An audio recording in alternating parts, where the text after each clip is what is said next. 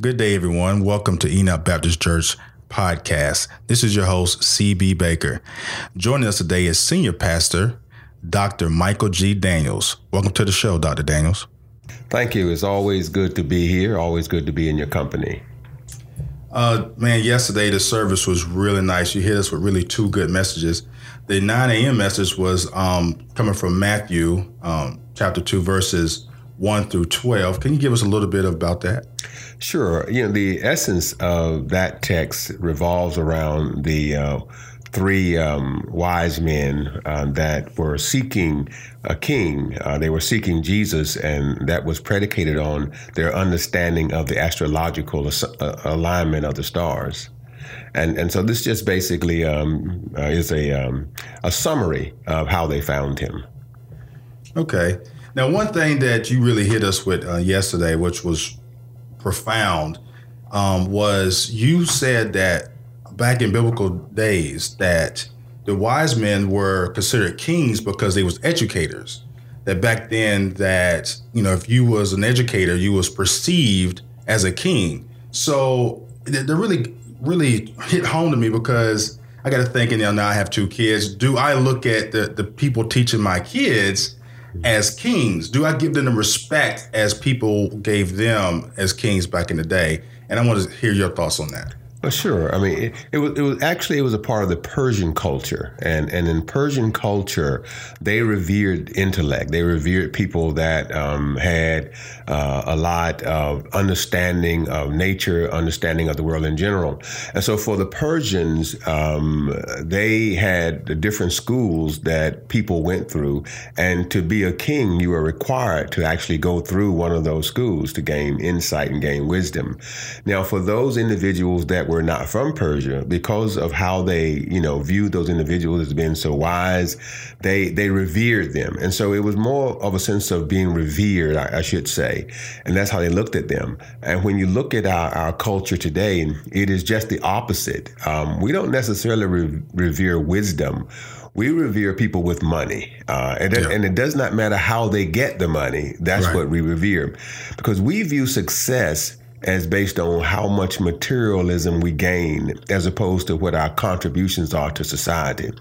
And so when you think about educators, look at their contribution to society, from kindergarten through college. Those are the ones that are responsible for ensuring that our culture, even our society, continues on when you think about it. That's a very good point. Moving on to the next point that you had made was, if you can't understand folk, this is a direct quote, if you can't understand folk, you can't understand God. So, but if you can understand folk, you can understand God. And what you explained it, and you said you got to appreciate the good in people just like God appreciates the good in everyone. Yeah, absolutely. It's, when you think about any aspect of anything, if you want to understand the Creator, all you have to do is look at the creation. For example, if I want to know the parent, I can judge the parent by the child, because if the child is well disciplined, that tells me that the parent, has that sense of control over the child. And so just about everything, we can look at what was created and look at the Creator. And so since I cannot actually see God, what I can see is that which He created, which is human beings, animals, and the like. And so when I look at individuals, in every individual, there is some good. Now, there is some influence that causes us to not always be what God would intend us to be. Just like with our children, there is some influence that doesn't always cause us to be what our parents would want us to be. But there's good in all of us. And the fact that there is a certain amount of independence within us helps us to understand that God does not want us to be robots. He does allow us to think. He does allow us to have that free will, that ability to make our own decisions. But He puts a seed in us so that we will respond to goodness and kindness and accept people the way they are. The fact that He accepts me the way I am suggests that I should accept you the way you are and accept everyone with their little idiosyncrasies, and to understand that even though I may not see the good, there always is some good. In fact, I relate this to a poem that was told to me a long time ago. Don't recall the author of the poem, but they said, "Wouldn't it be wonderful if all we chose to recall was the good that we find that is within us all. And unfortunately, that's what we do. That's not what we do. That's right, right. You know, that is, you hit the nail right on the head, because a lot of people, we tend to focus on the negative so much. You know, whether it be you're watching television, you watch the movies, you know, the negativity creates that drama, which makes a TV show or a movie more interesting. Or better yet, the news. You know, as they say, if it bleeds, it leads, so to speak. So we're so wrapped up in negativity and as a culture that we kind of forget that, hey, I got to find the good in things and the good in people. And therefore, what I have found, Pastor, is that when I do that, the drama in my life kind of just simmers down. Right. I start appreciating the things and looking for the good in people. Like, you know, hey, you take people for what they are, and then you stop looking or expecting them to be something different than what they are. Absolutely. You know, I recall, and I'll give you a good example. I recall when I was in grade school that there was a young lady that we used to always pick on because, you know, her hair wasn't always kept and she didn't necessarily wear the best clothes. So we didn't consider her to be what we would call a cute young girl. Right. But the fact of the matter is, once I got to know the young girl and realized how sweet her heart was, her whole exterior changed in my mind. Right. And so where first I didn't see her as being attractive, once I got to know her, I thought she was the cutest girl in school. And so oftentimes we tend to look at folk in the opposite light of what they really are because we don't see the beauty that's on the inside. We only want to see what's on the outside. When the fact of the matter is, some people that have the most beauty on the outside are the most treacherous folk you'll ever meet because we refuse to see what's on the inside. Right. And there is good within all of us. There is some beauty within all of us. And we just have to look for that because there's not a day go by that I don't see people doing things that I consider to be outstanding for other people because they just want to help and want to show people that they care. Well, let's segue into the next point that you, this little gold nugget that you left for us. You said the wise men went to the men in charge.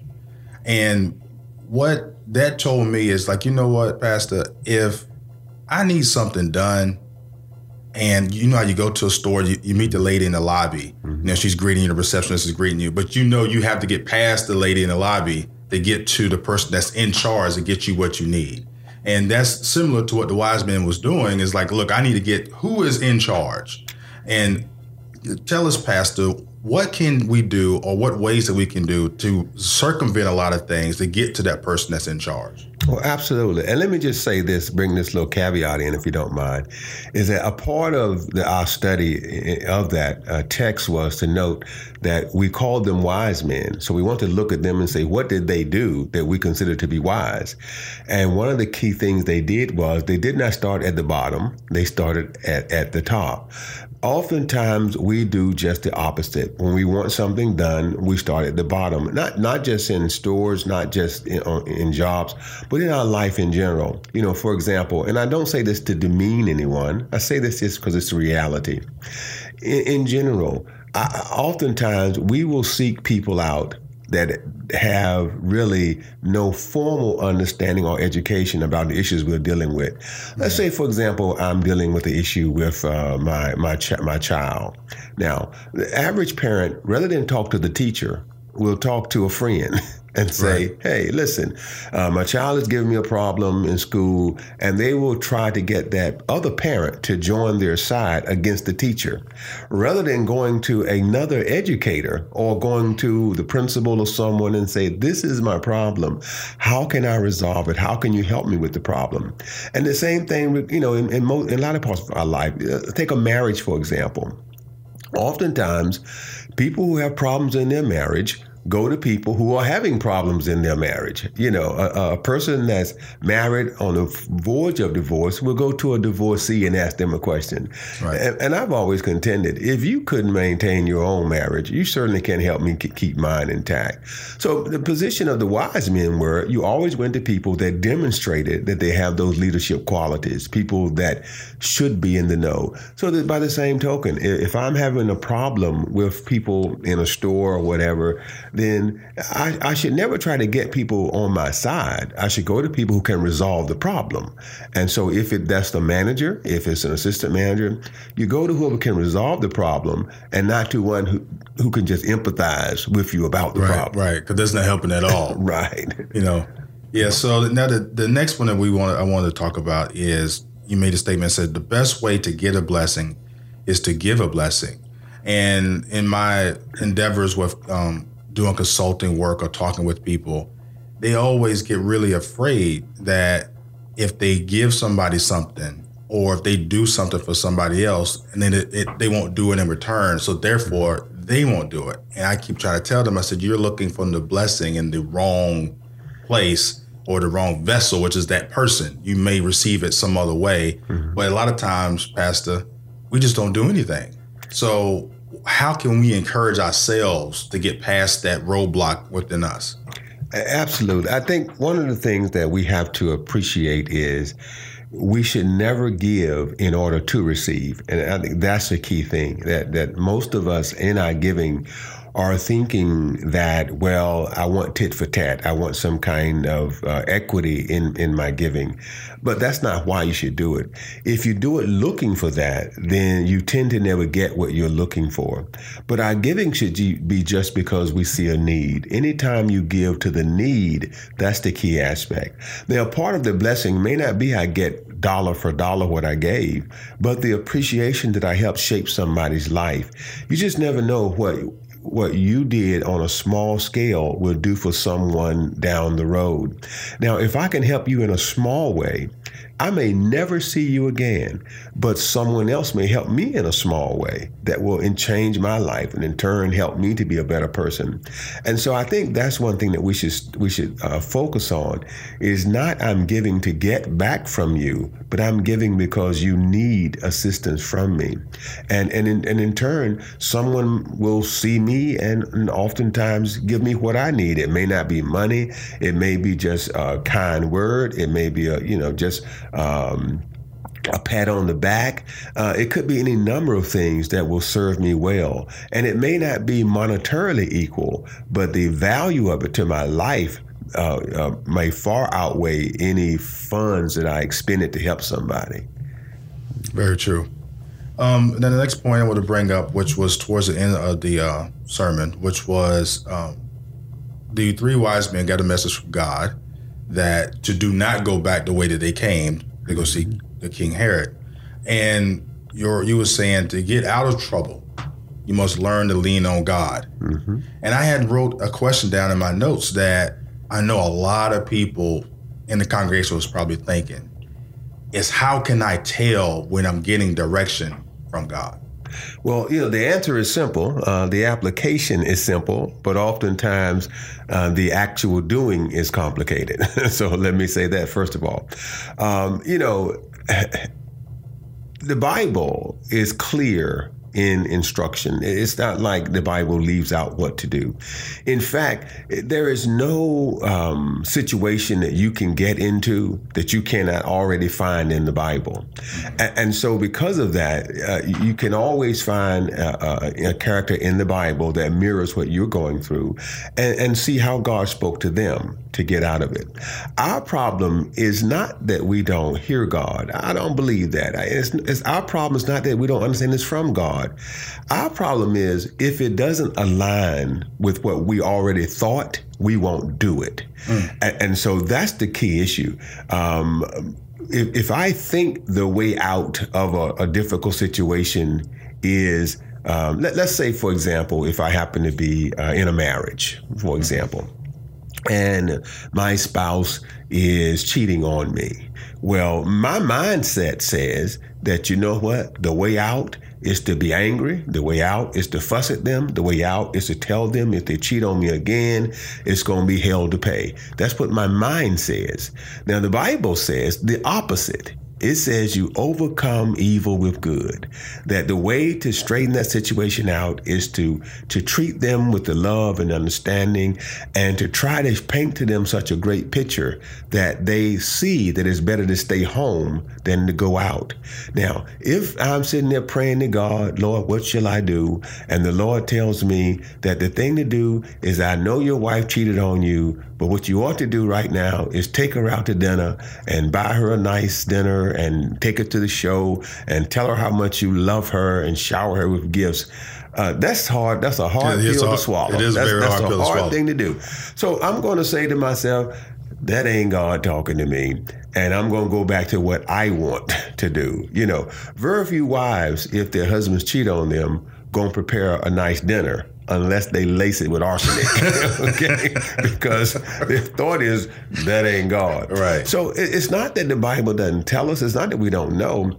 We don't want God, in most cases, we don't want God to tell us what to do. We want God to rubber stamp what we already think we should do. Right. And so I say to people is that just because the Bible doesn't line up with the way you think, doesn't mean that that's not God, you know. So, and if you're having problems, I tell anyone, if you're having problems understanding if it's God, is it's not God, I mean, that's what your pastor's for. You know, you contact your pastor and you ask him, is there a biblical reference to help me, to show me what to do in this situation? Right. And I can tell you that there is nothing you can encounter that the Bible does not cover.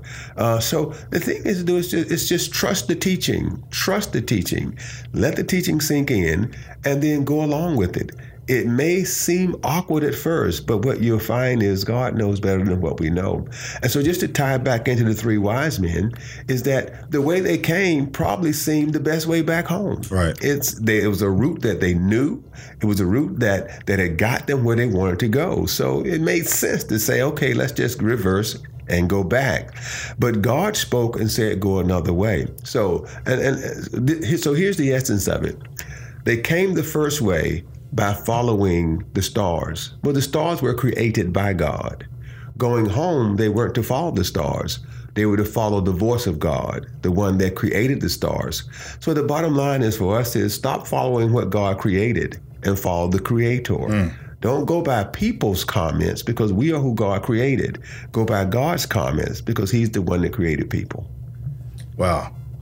You know, that really opened up a whole lot for me. Like, you're right. Instead of going to somebody and asking for some advice, and the advice is right there in the book, you just got to open it up and go find it. Mm-hmm. You know, so, which is a perfect segue into the second service, which 11 a.m. service was Luke chapter 2, verses 1 through 7. Can you give us a brief overview of that, please? Yeah, right. Luke 2, 1 through 7 summarizes the birthplace of Christ and how he came to be housed in a manger. In a sense, what the text tells us is that there was a taxation that was imposed upon all individuals under that providence, and to make sure that everyone was accounted for, you had to go back to your home of lineage and register, and therefore be taxed. And since Joseph was of the lineage of David, he had to go back to Bethlehem. Now, at this time, Mary, his espoused wife, they were not married at the time, but they were engaged, I guess is the best term. But she was pregnant, and so they had to travel back to Bethlehem, and she was in her third trimester, probably within the 9th month of her pregnancy. So when they get there, there are no more public places for them to lodge. There are no more hotels, no more inns available. And apparently, no relatives would allow them to come and lodge with them as well. Even though the word does not state that there were relatives there, but if it's your, home of your ancestor, right. We would have to conclude you had cousins there. So no one would let them stay with them. And so one innkeeper said, even though I don't have room in the inn, you're welcome to use the barn. And so that's where they were obliged to stay, in a barn, in a stable, with the other animals. Well, I know you may mention that, in today's world, the wife is going slam off and cussing you out while we in the barn. But Mary really just took everything and said, I'm appreciative of what we have at the moment. That's the phenomenal thing that I must say. You consider the situation. A woman that's in her 9th month of pregnancy, right, that is obliged to stay in a barn without aid of a hospital, without aid of a midwife, and she gives birth to a child where there are animals there. No doubt there were cows that were there eating. No doubt the animals were defecating all over the place. The smell had to be pretty much a horrible thing to face. But yet she was not apparently disgruntled with Joseph. There's no indication that she was mad that he didn't make other arrangements, that he wasn't able to find a place in another hotel, that she wasn't angry with family for not putting her in. It seems that she was just appreciative that they were in that place and had somewhere to lodge. I cannot imagine in 2016 if I were to go on vacation with my wife and we get there and the hotel say, we don't have your reservation. I know you have the number, but we don't have your reservation. Therefore, you can't stay in the hotel. However, you can sleep, in the garage with the vehicles. I can't imagine my wife being appreciative of sleeping in a garage with vehicles. But Mary's position seemed to have been different. She seemed to have gratitude for the simple fact that they were given that bit of comfort, that bit of thought. Someone shared something. It may not have been the best, but someone shared something. And so what that says to me is that, we have to learn to appreciate all gifts that we receive, no matter how big, no matter how small. And we have to learn to accept that even though it might not be what I wanted, at least I have something. Right. And so let me be happy just for those little things in life rather than always being disgruntled. And I think that's what harms people, because when they don't get what they want, they are disgruntled. And we rarely get what we want. So most people are disgruntled 7 days out of 7. They're disgruntled all the time because they're not getting what they want. And like you said, then they're not seeing what is right there in front of them. Right. And you talked about adversity in the sermon, and you said that adversity teaches us who is not for us and who is for us. And then you did a little, you tied the 11 o'clock service into the 9 o'clock service a little bit with appreciation. And so go into that on, like, what does that mean for us for when we go through adversity? How do we go look for the people that really had our back? Absolutely. And again, to me, that's the lesson, although it is the lesson of the birth of our Savior, but it also deals with adversity. And that's a lesson to be learned, because Joseph was faced with adversity. He gets to a town with a pregnant wife and there's nowhere for them to live. That's adversity. Right. That's similar to you getting put out of your home. That's adversity. So what do we learn from adversity? Well, the first thing we note is that no relative took them in. No one said, I will give up my room and let you have a room since your wife is pregnant. So from that standpoint, that tells you who truly does have your back in time of difficulty. And that's a good thing. That's not a bad thing. Some people like to think of that as, I'm mad at you because you won't give me something. Well, the reality is this: you are not obligated to help me. I wish you would, but you're not obligated. And so I shouldn't get angry with you because you won't help me. It's just that now I do know who I can depend on during difficult times. I'm not going to fall out with you, but now you have been identified. And so now I see you for who you really are. But by the same token, the owner of the inn did give them a place to stay. Right. It may have been the best place, but it was a place to stay. So that also tells me who I probably can depend on. And so that to me helps me to understand human nature, helps me to understand my friends. And as I said before, the more I understand you, the better I can deal with you. So now I don't have to get mad at people because they don't live up to my expectations, but also know who I can go to in time of need. And so to me, anytime I go through adversity, I ought to use it as a learning experience. I equate that to something my father told me when I was about 16 years old, when I was faced with a difficult time. I made a bad financial decision. He said to me, "What did you learn?" And I responded to him and gave him a few things. He said, "Well, son, if you learn a good lesson, it was well worth the adversity." Right. Because every adverse situation is a teacher. And for you, you just need to always be a good student. Very true. You also say, too, that adversity identifies, this is one I really like, adversity identifies who are the people leeching on you when you're in a successful state in your life. Because like you were saying, when you have money, everybody's your friend. When you have all these nice things, everybody wants to hang around. You made a joke about a liquor cabinet. You know, when you have a lot of liquor, everybody wants to be your friend, to come over to have, for Christmas parties and whatnot. But when all that goes away, where are they at? When you hit that adversity, they drop off, Right. And you're left with the people that was there say, "Hey, man, I don't need all that to come hang out with you." And I've experienced that myself too, in adversity times that I've had. So I want to get some advice from you for the congregation, which is how do we show appreciation to the people that hung with us during our adverse times? And, I think that's a key thing. But here's what I have found. People that are with you through thick and thin, all they want is thank you.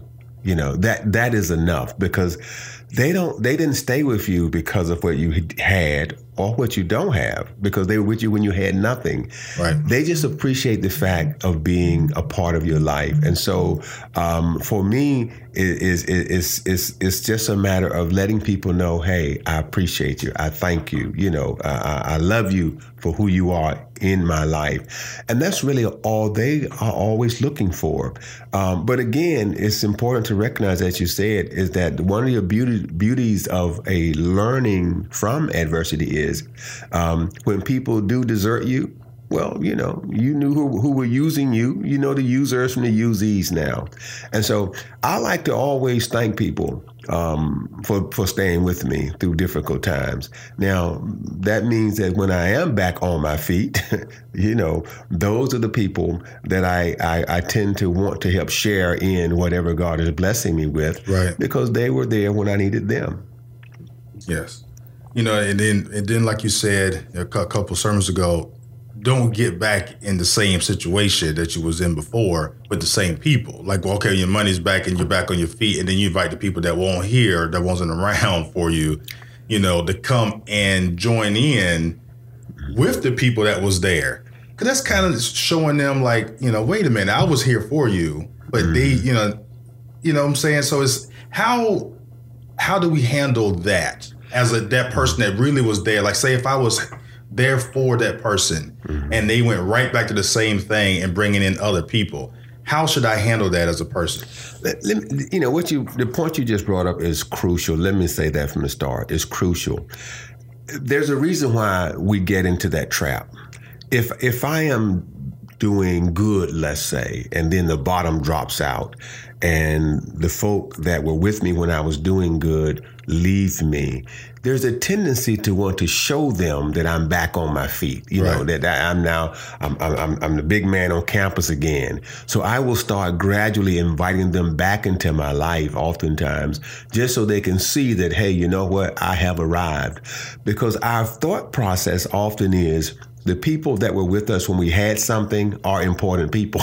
Right. And that's why we were with them.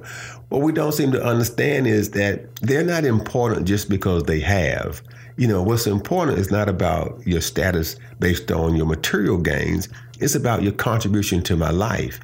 And obviously, they were not contributing to your life. They were taken away from your life. And so once you get yourself back on your feet, you have to always remember that it's not important to show people that you have arrived. It's not important to show people that you now are back where you were. And just for those folk that have that propensity to always want to show off, social media will tell the folk that you used to know that you're back on your feet. Right, it will. You don't have to call them back up. What you need to do is enjoy your life, because if you don't, you will get back where you were. And that's the thing. Again, there's an old saying that only a dog returns to his vomit. So I'm saying, don't be a dog. Don't go back and lap up the same vomit you just threw up. God put you in a position so you could eradicate the unnecessary folk in your life. And so don't go back and pull those same folk back in that were unnecessary the first time, because all you do is keep reliving the anguish of your past if you do that. Now, to rephrase the second part of my question, which is because I ask this because I hear this a lot in just regular gossip. You go to a party, you go somewhere, and you say, I was with that person through when they was down and out, and here they come bringing Jane back, back around them, and I just don't understand it. What's your advice, or what does the Bible say how to handle that feeling where I was there for somebody and you see them going back in the same path, but you're necessarily not in control of it? Well, again, and that's why I say for that person, if I go back to an earlier statement, is that my helping you is not so you can help me. My sticking with you is not so you can stick with me. And certainly you have a right to act like a fool. I mean, that's just how I view things. Right. You have that right. So now, and I get that. I, as a pastor, get that all the time. When people come to the church, they have been abandoned by different folk. They are down and out, and then we help, through ministries, we help, kind of get them back at a place where they can grow. As soon as they get back on their feet, they go right back to the same old stuff that caused them pain in the first place. It's a common occurrence. What I tell people when they come to me with that is you have to understand one simple concept, and that is they're not your people. They belong to God. And since they don't belong to us, they belong to God. It's not up to us to rule over them or to lord over them. All we can do is do the best we can do for them, and then they have to find their own way. And everybody won't find their own way. I mean, that's just the way it is. Right. Everybody won't. And so we have to stop thinking that we can necessarily fix people. I can help you, but that don't mean I can fix you because I helped you. Right. And that's the approach, I take. That's the approach the Bible takes. In fact, Jesus said to Peter, Peter, feed my sheep. Peter didn't quite get it. So Jesus asked him again and told him again, Peter, feed my sheep. And finally, Peter understood what the Lord was saying to him, which is, number one, the sheep are not yours, Peter. They are mine. Your job is not to lord over them. Your job is to teach them. Now, whether they bring it in is up to them, because everybody doesn't get it the same way. The other thing I relate to, just to get to the point, is that, as I mentioned this on our last podcast, the scripture is straightforward. Psalmist tells us that a wise man adheres to advice, and a fool requires many stripes. So the question is, who is the fool? If I have a friend I have helped out, and they as soon as they get on their feet, they go right back to the other folk, right. And then they come back to me, I help them again, they go back out to other folk, they fall down, come back to me, as soon as they get on their feet, they go back out to other folk. The question is, who is the fool, me or him? That's right. So I have to assess myself as well and say, wait a minute, is it me or is it him? Right. Am I the one that needs the whooping, or am I the one can just take the advice? And so the advice is that, hey, if I help you and you keep going back to the same situation, I am not helping, I am enabling. And you should not be an enabler. You should just be a helper. Well, that goes back to one thing I hear all the time is you're a victim only once. Every time after that, you're a volunteer. Right. Absolutely.